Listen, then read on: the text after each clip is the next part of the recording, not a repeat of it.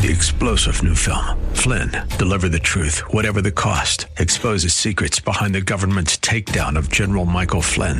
Flynn knew what the intel world had been up to. He ordered the first audit of the use of contractors. This set off alarm bells. He told the truth. He was the most dangerous person for Donald Trump to hire. They had to get rid of Flynn. Flynn, Deliver the Truth, Whatever the Cost. Available now. Watch it today. Go to salemnow.com. salemnow.com.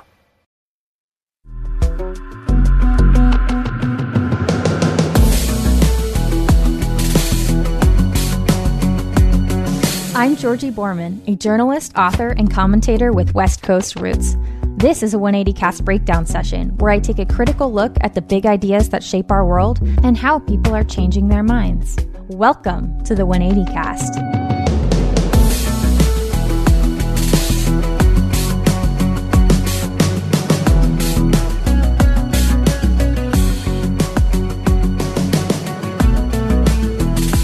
Welcome back to the 180 Cast. You have clicked into another breakdown session where I talk about news and big ideas and break down and analyze highlights from the 180 Cast interviews, which are always and exclusively with people who have changed their mind on a particular subject, ranging from switching parties to veganism to abortion and a whole host of other topics.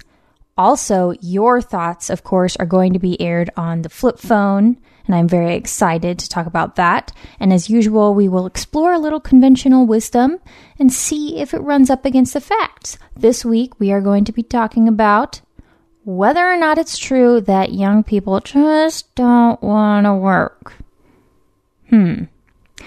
We've got a lot to cover today, but before we get started, don't forget you can follow the 180 Cast on Twitter and Instagram at 180 Cast.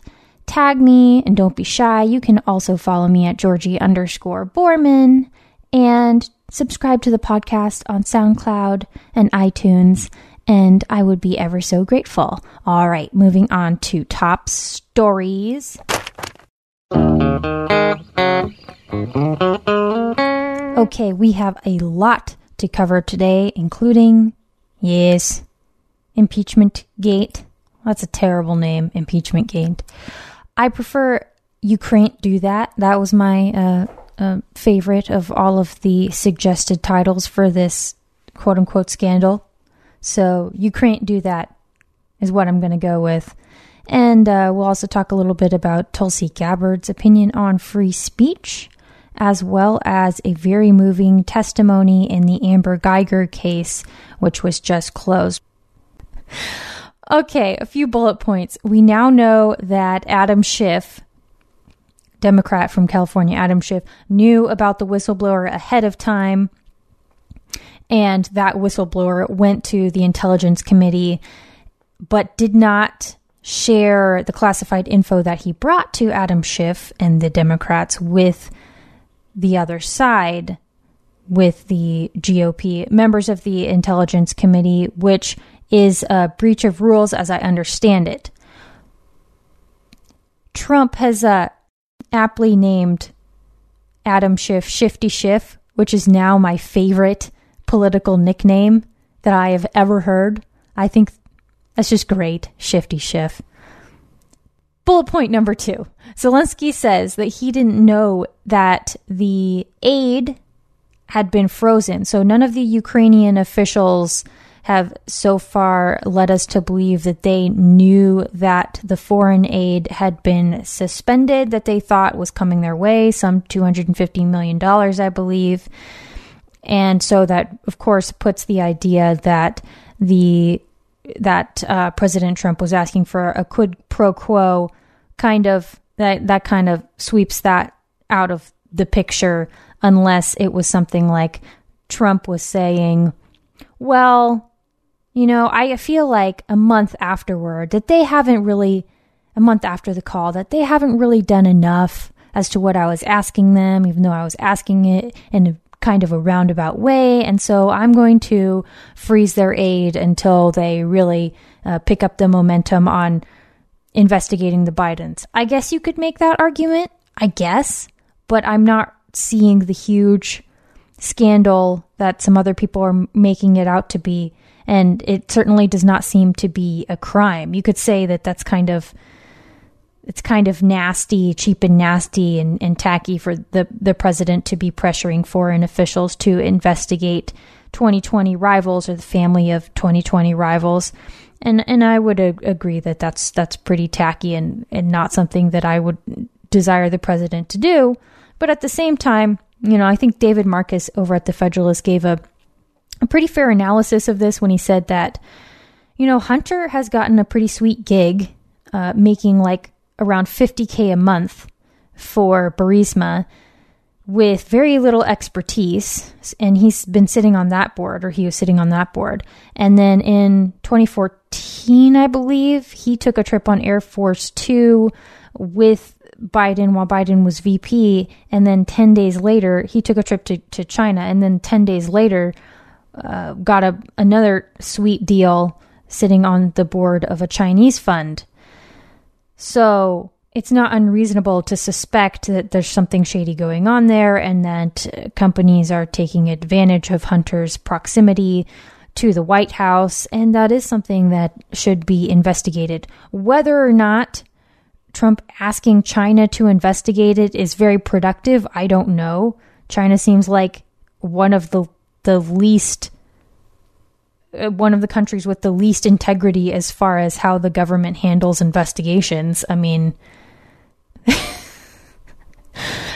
does guilt really matter? It's like whatever the party decides is what's going to happen. So I don't think that that's productive, but I think it shows, of course, Trump and his Trump personality is doubling down on this naturally, as we all should have expected that he would.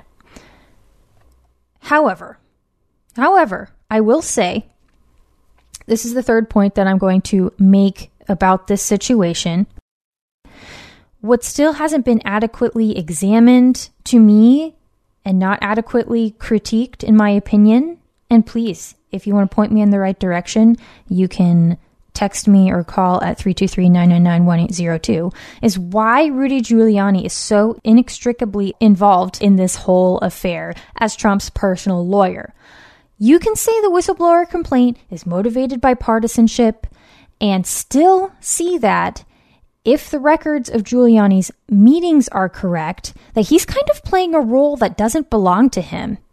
And it's his deep involvement in all of this and pressuring foreign officials to investigate that suggests to me that although it's not a crime, as I just said, I don't see the evidence that it's a crime, that this isn't about Trump's benevolent or, just responsible attempt to clean up Ukraine's corruption. I think it's more about what he can get out of it personally, and this is a happy coincidence that he happens to be able to investigate one of his 2020 rivals.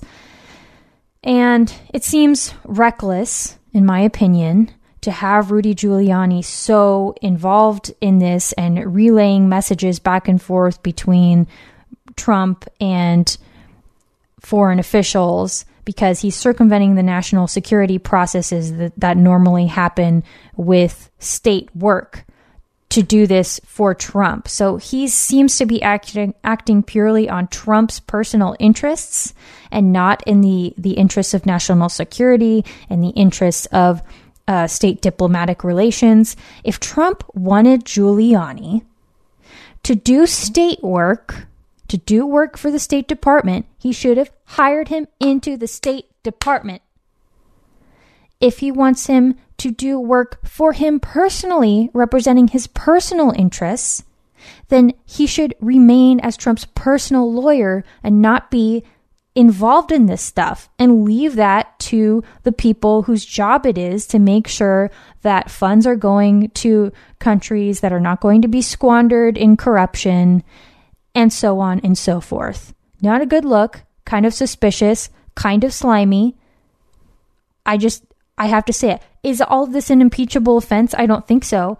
But I think it shows why so many people, when Trump was nominated, were extremely, extremely concerned about how his presidency was going to play out, because he seems to be just sort of willing to get down and dirty enough to make impeachment a likely prospect and to provide a lot of ammunition to his political rivals. That seems pretty obvious at this point. If Trump was not Trump in terms of his personality, this presidency or this term would be going so well. So well. But now we're wrapped up in all of this because Donald Trump is Donald Trump. That's my opinion on it. Now, speaking of the freedom to say what you want, whether it is to foreign officials or not, I want to talk about Tulsi Gabbard and what her opinion is on Kamala Harris's suggestion that Trump should be suspended from Twitter. Listen to this. No. I think freedom of speech is something that is an important foundational right in our democracy.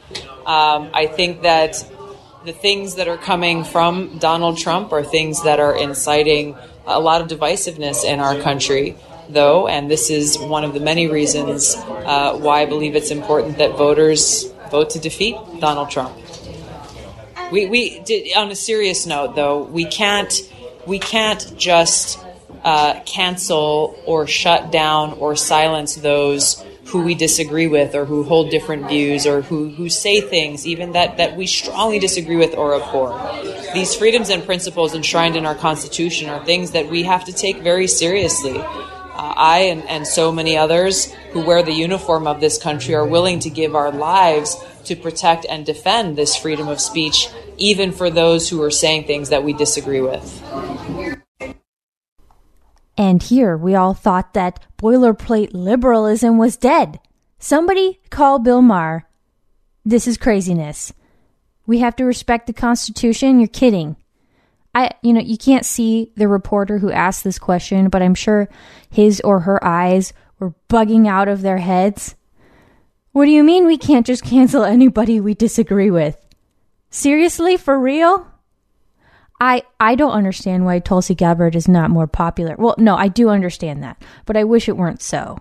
If Donald Trump was running against Tulsi Gabbard, I'm sure Tulsi Gabbard would win hands down because she seems like an eminently reasonable person as far as people on the left. She even, get this, she even doesn't think that it should be legal to kill babies in the third trimester.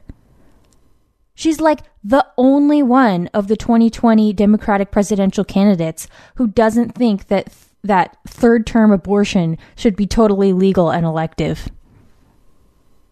I mean, it's still a ridiculous position.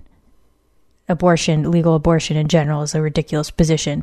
But compared to the people she's running against, she seems like the most even-keeled, coolest, level head out of all of them, far and above. I just love the beginning of that soundbite. She goes, no. She doesn't even have to think about it. I don't know if Beto O'Rourke or Buttigieg, or Biden was asked the same question, but no should be the answer that everybody has. You can't just silence people you disagree with, especially the president of the United States. I feel like it's just a little bit, kind of just like a little tiny bit important that the president be able to speak to the people without having to go through the press. Just regardless of where you fall on the whole fake news thing, what you think about CNN, I just think that that's important. And I say this as somebody who really doesn't like the president's tweets. Did you see what he tweeted about China? He congratulated China on 70 years of the People's Republic of China. Congratulations on your 70-year anniversary of murdering millions of people. It's 2019. It's 2019, people. It's 2019. Moving on to a slightly more serious note, Amber Geiger, the Dallas police officer who fatally shot Botham Jean, has been found guilty of murder. The jury only deliberated for about 2 hours, came out with a guilty verdict for murder. This is from the Dallas Morning News. Geiger, 31, fatally shot 26-year-old Jean in his apartment. She was off duty but still in uniform when she shot him with her service weapon. She mistook his apartment for her own and thought Gene was a burglar. She is the first Dallas police officer to be convicted of murder since the 1970s. The most interesting part of the trial, in my opinion, it was a testimony from Botham's brother, Brant Gene, and I'm going to play that for you here because it is one of the most powerful pieces of audio I have heard in some time.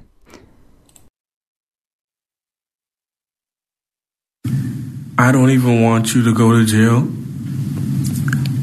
I want the best for you. Because I know that's exactly what both of them would want you to do.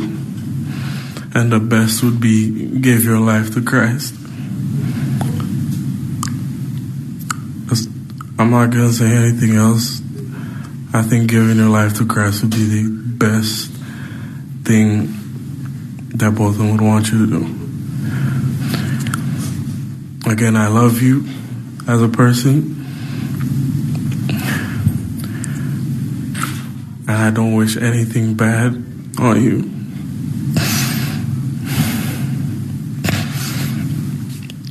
I don't know if this is possible, but can I give her a hug, please? Please? Yes.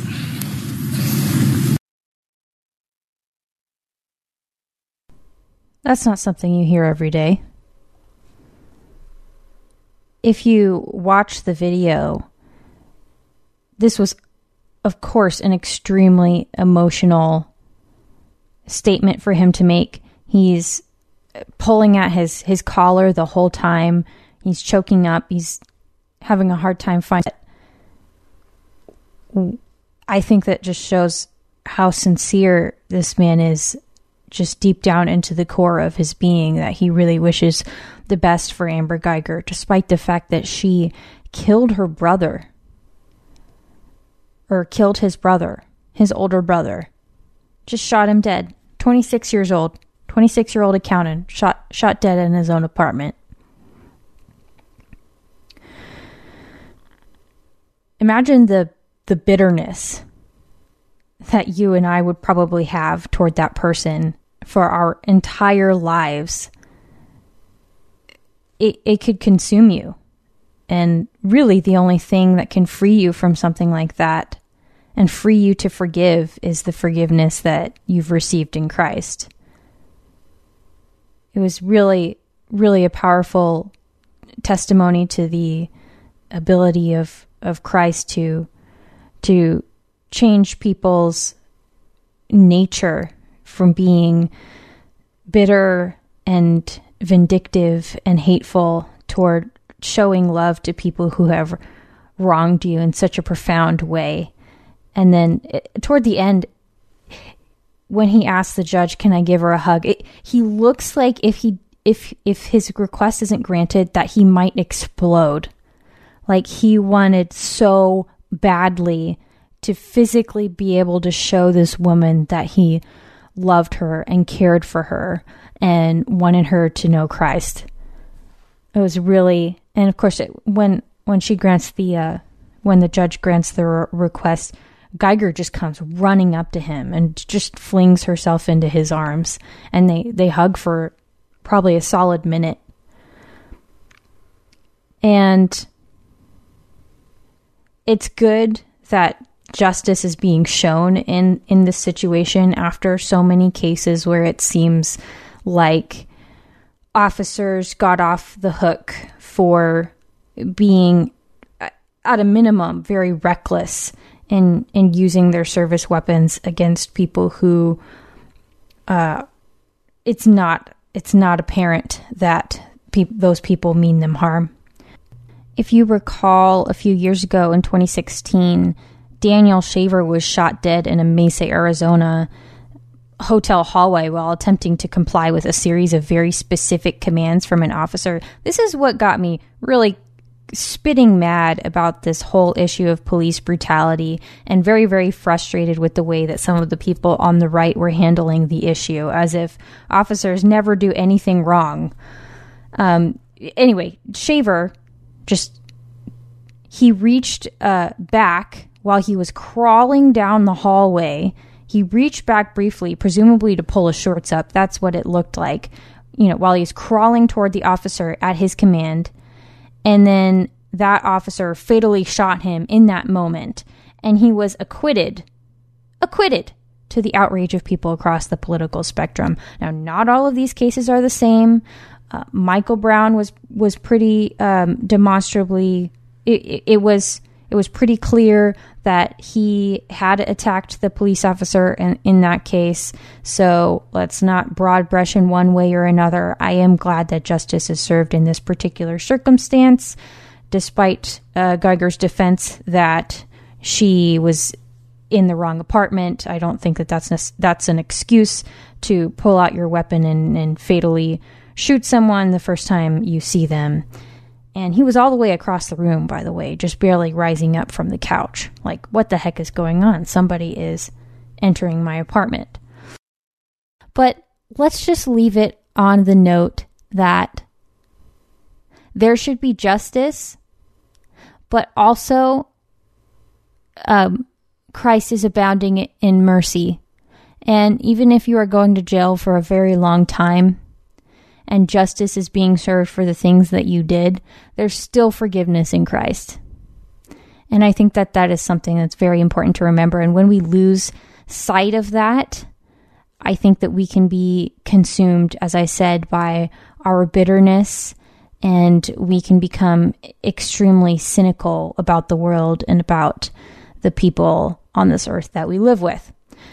With that, we are going to move on to interview highlights from episode 28 with Jerry Taylor, which I so cleverly titled Policy Analyst Goes Cold on Climate Change Skepticism. Here's one of the comments from Jerry Taylor that stood out to me. Take a listen. I mean, it's human nature to be a lot more skeptical about arguments you don't want to believe than to provide that same degree of skepticism and due diligence to arguments you do want to believe. And as I began that process, I found that the story I just told you, Georgie, was playing out again and again and again and again and again from climate scientists on my side of the debate. Seems pretty simple, but I don't think we really want to admit it. And we don't take that into account nearly as much as we should. And as I so painfully illustrated in the last breakdown session, I fell victim to confirmation bias and to not fully examining the opposing, the data that would contradict my opinion a couple weeks ago in an issue regarding ectopic pregnancies. But it's so true. And nobody wants to admit that we're not, even the most dedicated journalist who strives to be objective is going to have a hard time really examining the evidence from people that they do not want to believe, because we all have our presuppositions, we all have our worldviews, as I said last time, and those are going to have a dramatic impact on the way that we perceive information coming toward us from one direction or another, and we tend to ascribe motives to the people who are handing us that information, which is another really, really big aspect of this, and leads me into the next quick thought from Jerry that I'm going to play. I had accepted the idea that the scientists I was working with, who were skeptics about climate change, were being honest with me, and that they were giving me a straight story about, the nature of the debate. And I could no longer trust that to be true. And so what I began to do was the due diligence I should have been doing in the first place. They weren't always being purposefully mendacious like this. Sometimes they were just cherry picking data. Sometimes they were publishing things in non-peer reviewed sources that were getting shot up by other people in the field. Sometimes they were misrepresenting studies. Sometimes they were ignoring, rafts of evidence which would call into question statements or conclusions they were making. They weren't even acknowledging these were controversial issues, and they were hotly controversial. And so I got to the point where I didn't feel like I could comfortably trust people on my side of the debate to be capable and honest. Because, of course, we're going to trust people who share our worldview and our presuppositions more than somebody who doesn't. And we tend to think, I'm just not specifically talking about Jerry's situation, but in this debate in general regarding climate change, that the people who disagree with us don't just disagree because they're interpreting the data differently, or they have a different data set that they're working off of, or a different premise that may or may not be mistaken, but we say they must be lying to us, right? Because Jerry used to believe that the people on the other side of the debate, the so-called climate alarmists, were being dishonest. And now he's saying, and I wasn't there, so I can't say whether or not I could attest to this being true or not, but Jerry's saying that now he's seeing on his own side, quote unquote side, that those people were not being completely honest, and they weren't always being purposefully mendacious. So he's making an important distinction here between people who are deliberately trying to obscure the truth or twist the truth, and people who are simply letting their confirmation bias and their desire to see certain things in the data influence the way that they are handling that information. And all of those things are important to consider. And in order for us to just have a civil discourse on this issue, because look, Greta Thunberg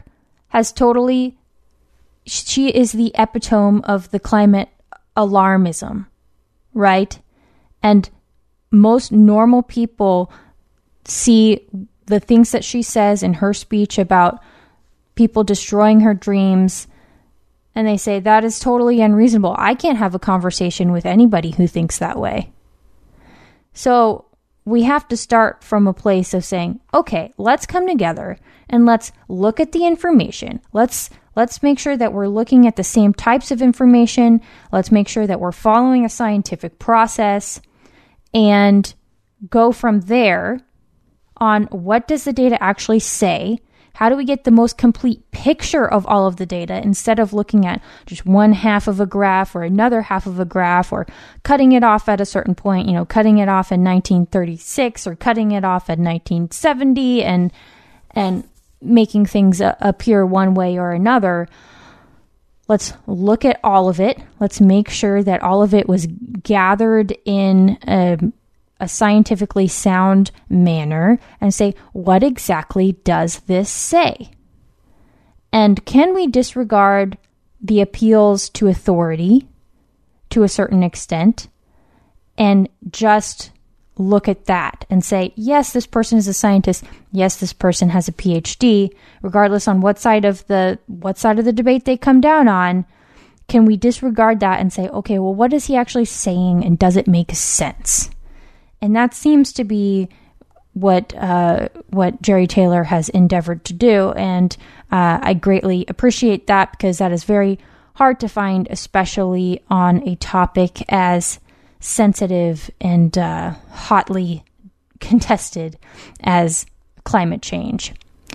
Speaking of climate change, that leads us into a comment left on the flip phone, which I would love to play for you in just a minute. But first, we are going to talk about the woke of the week.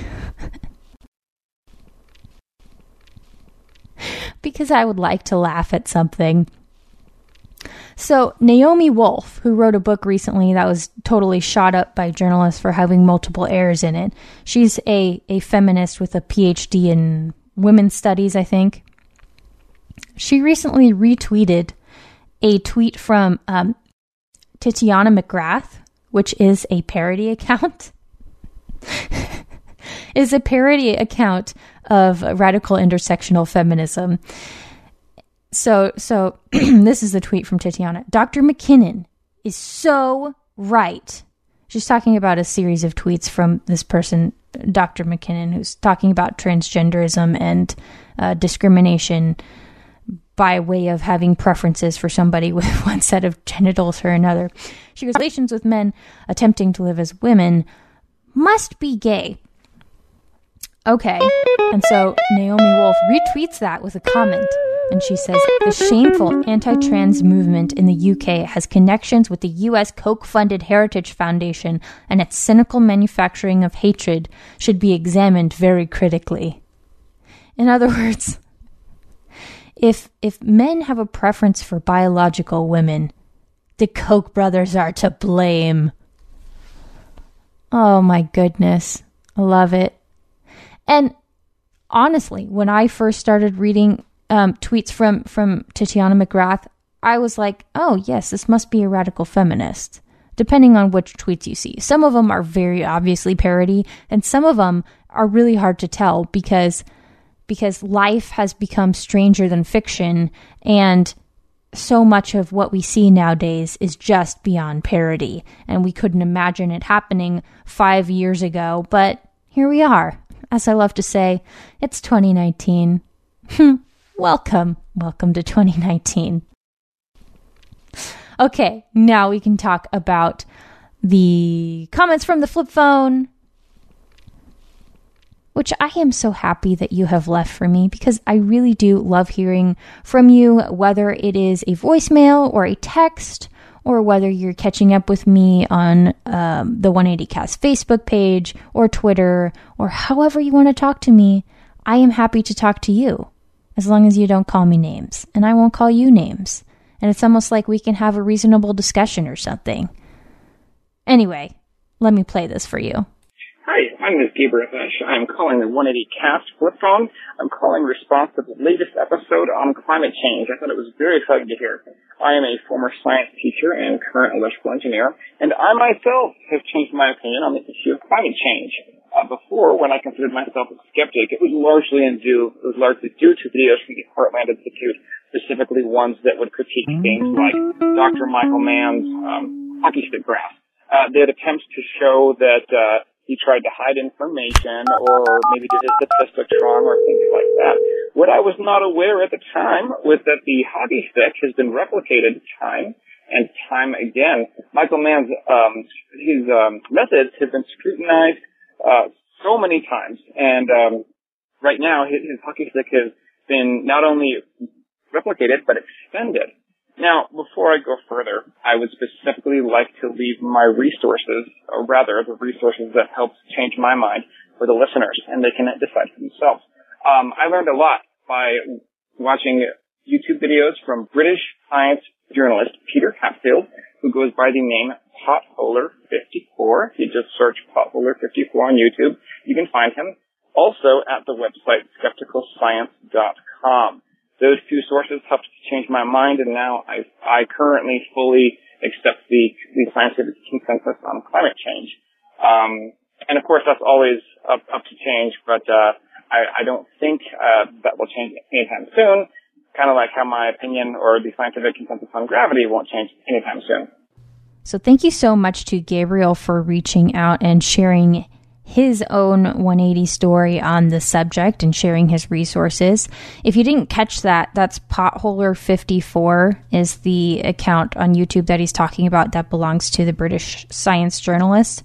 And Gabriel actually sent me a series of videos that are essentially a debate between Potholer and Tony Heller, who is a prominent climate change skeptic who is also, incidentally, an engineer of microchip processors, I believe, and he also has a degree in geology.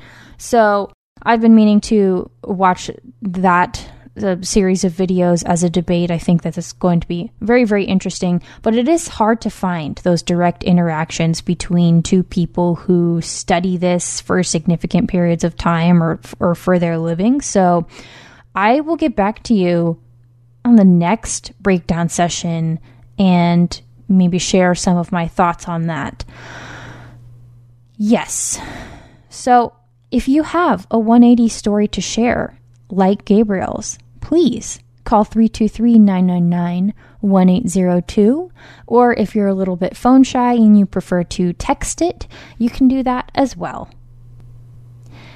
Moving on, I want to talk pretty quickly about something that I wrote about this week, which I've been taking some heat for from people who are big fans of Trump and nearly everything that he does.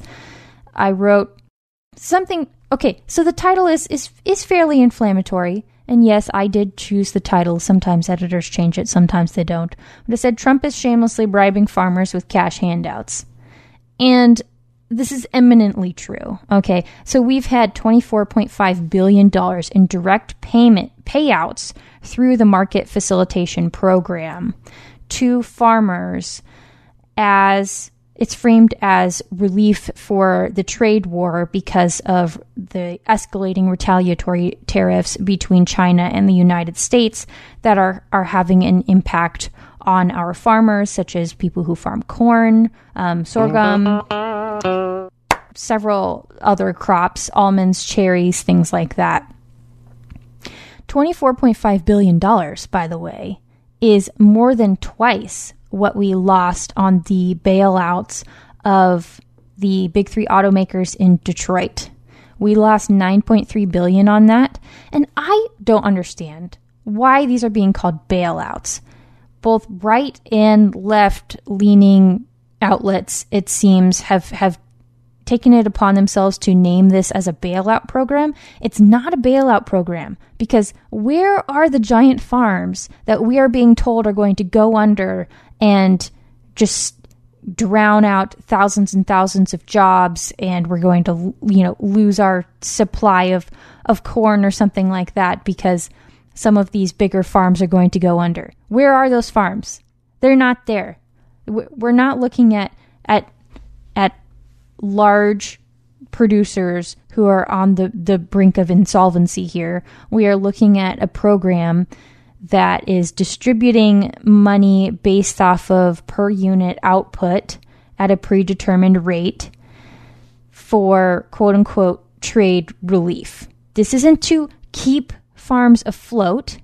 This is to basically say, my bad, on Trump's part for causing this trade war that is obviously not going great for the farmers. But is it going to make or break them? Probably not. $24.5 billion. Billion on top of the money that the subsidies that farmers already receive through the Farm Bill. I had a reader reach out to me yesterday and say, hey, I don't know if you said this exactly the way that you should have to make it eminently clear that not everything in the Farm Bill is subsidies for farmers. Yes, that is absolutely true. There's a lot in the Farm Bill that has to do with funding the nutrition programs like SNAP, and those aren't all direct, everything in the Farm Bill isn't direct subsidies to farmers. Absolutely true. Great point. However, $24.5 billion on top of what they are already getting in the Farm Bill, which is that's like 20%, according to this farmer, it's like 20% of the Farm Bill, which is going to cost almost $500 billion over the next 5 years. So, isn't that... Can we talk about GOP welfare just every once in a while? I would just like to bring it up and say, hey, GOP politicians have their constituencies as well that they like to give handouts to buy their votes. I said it. And I have a lot of evidence in this piece that is exactly what's going on, because most of the donations to campaigns from the basic crop production and processing industry go to Republicans. The vast majority of it went to Donald Trump in 2016, and Trump basically admitted that he's paying off the farmers and trying to tamp down their anger about the trade war by saying, hey, look, I'm giving you so much money. This program is so huge. Just listen. This program is so huge that we've already paid $1 million in interest payments because the government offices cannot process the applications for these handouts fast enough. GOP welfare is a thing. You can't tell me it's not. And if you also want to read a little bit more about that, I did an article a couple years ago about tax credits, which are just it's just the way that Republicans prefer to hand out welfare. Whether or not you think that that is good or not, whether you or not you think that is effective and moral, can we at least acknowledge that both Democrats and Republicans like to redistribute wealth? There. That's it. I said it. Let's move on to something else, which is, I hinted at the very beginning, we should talk about whether or not the idea that young people don't want to work should be debunked. Because I'm sure you've heard it from people who are older than you, and they say, oh my gosh, young people nowadays, you just can't find good help. It's basically a cliche now. You just can't find good help. They just don't want to work. Well, I looked into this just for you. And advocates for minimum wage hikes who are often very concerned with the wages of young people, especially just getting out of college, and whether or not they're going to be able to afford rent and afford to pay down their student loans, etc., etc. They have often argued that higher entry level wages would attract people into the workforce and back into the workforce for people who are older and have dropped out of the workforce. But it turns out that employers are struggling not just to find and retain quality employees, but even to get low-performing workers to stick around. And I've heard this over and over and over and over again from employers who are having such a hard time finding help to the point where they can barely try to expand their business. There's so many growing pains because they can't find trustworthy employees who are going to show up on time and do the job. That's it. That's all they really want. Show up on time, be trustworthy, follow directions. It's not that hard. There are so many jobs out there right now. It is so much easier now in 2019 than when I got out of college, when we were still in a very, very slowly recovering economy. And I ended up working for $10 an hour at an office supply store because I could not get the type of quality jobs that you can get right now. Just a little bit of perspective. If you're listening and you're on the younger side, you guys have really good opportunities right now. I know people are talking about maybe we're heading into a downturn. We're not in a downturn right now. There is no better time to get into the workforce than right now. Get your foot in the door, earn some money. It's not just to cover gaps in your resume, whether you're bussing tables or waitressing or flipping burgers or whatever it is. All honest work is good work. Just as I said, okay, just to back up my claim here, the young people are less inclined to work than maybe they previously were, is the summer employment for teens over this past summer is just over 34%. That's down from 51% in 2000. 51% summer employment for teens. And notably far lower than recession levels at any point in the 5 preceding decades. Far lower than recession levels at any point in the 5 preceding decades. Employment for 16 to 24-year-olds is only 56.2%. And of course, you can say so many of those people are in college, but then you have to think, well, are they in college because they don't really want to go straight into the workforce and they would rather kind of goof off for 4 years and learn some interesting things in college instead of go straight into the workforce? Debatable. Labor force participation for 20 to 24-year-olds is 75.7%. That's labor forced participation, period. That's not full-time or part-time. That's just, are you participating at all? That's down 8.1 points from its high 30 years ago and below what it was at the same time of year in 2009 in the midst of the Great Recession. In the middle of the Great Recession, it's below that point. And that doesn't just apply to non-college educated people either. According to the Harvard Business Review, this is all from a piece I wrote a couple weeks ago, by the way, the unemployment rate for recent college graduates is still higher than it was pre-recession. So, do young people want to work less now than in the past? I think that it is hard to argue otherwise.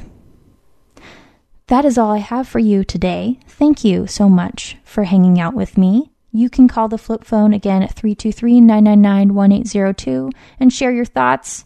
You can flip out about anything I said that you find is totally outrageous, or you can try to flip my position, or tell me about your own flip-flop/180.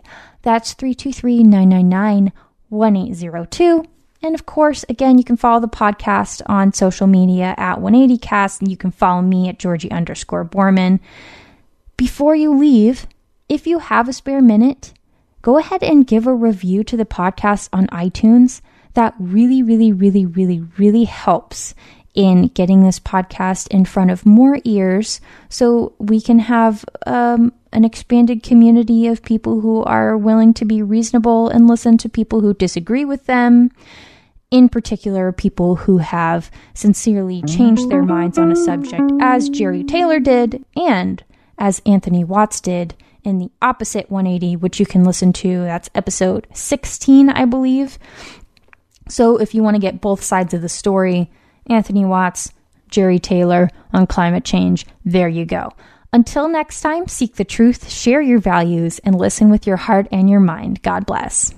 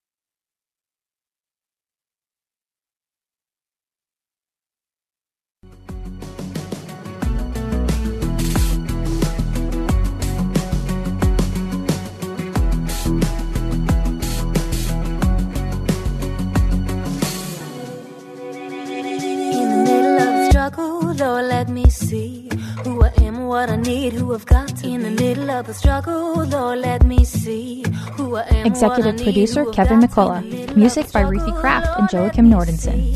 Who I am, what I need, who I've got to in the middle of the struggle. Lord, let me see who I am, what I need, who I've got to be. Yeah. Like a heartbeat, I'm alive. 3-star General Michael J. Flynn, head of the Pentagon Intelligence Agency, knew all the government's dirty secrets. He was one of the most respected generals in the military. Flynn knew what the intel world had been up to. He understood its funding. He ordered the first audit of the use of contractors. This set off alarm bells. The explosive new documentary, Flynn, Deliver the Truth, Whatever the Cost, uncovers the facts behind this scandal. Flynn told the truth. He was the most dangerous person for Donald Trump to hire. I find out the worst enemy that I'm going to face in my life is right here in America. They took my assessment and they wanted me to change it. And I was like, I'm not changing it. They had to get rid of Flynn. With in-depth interviews, archival footage, and never-before-seen personal records of the man behind the headlines. I just felt like I was drowning. Flynn, Deliver the Truth, Whatever the Cost. Available now. Watch it today. Go to salemnow.com. salemnow.com.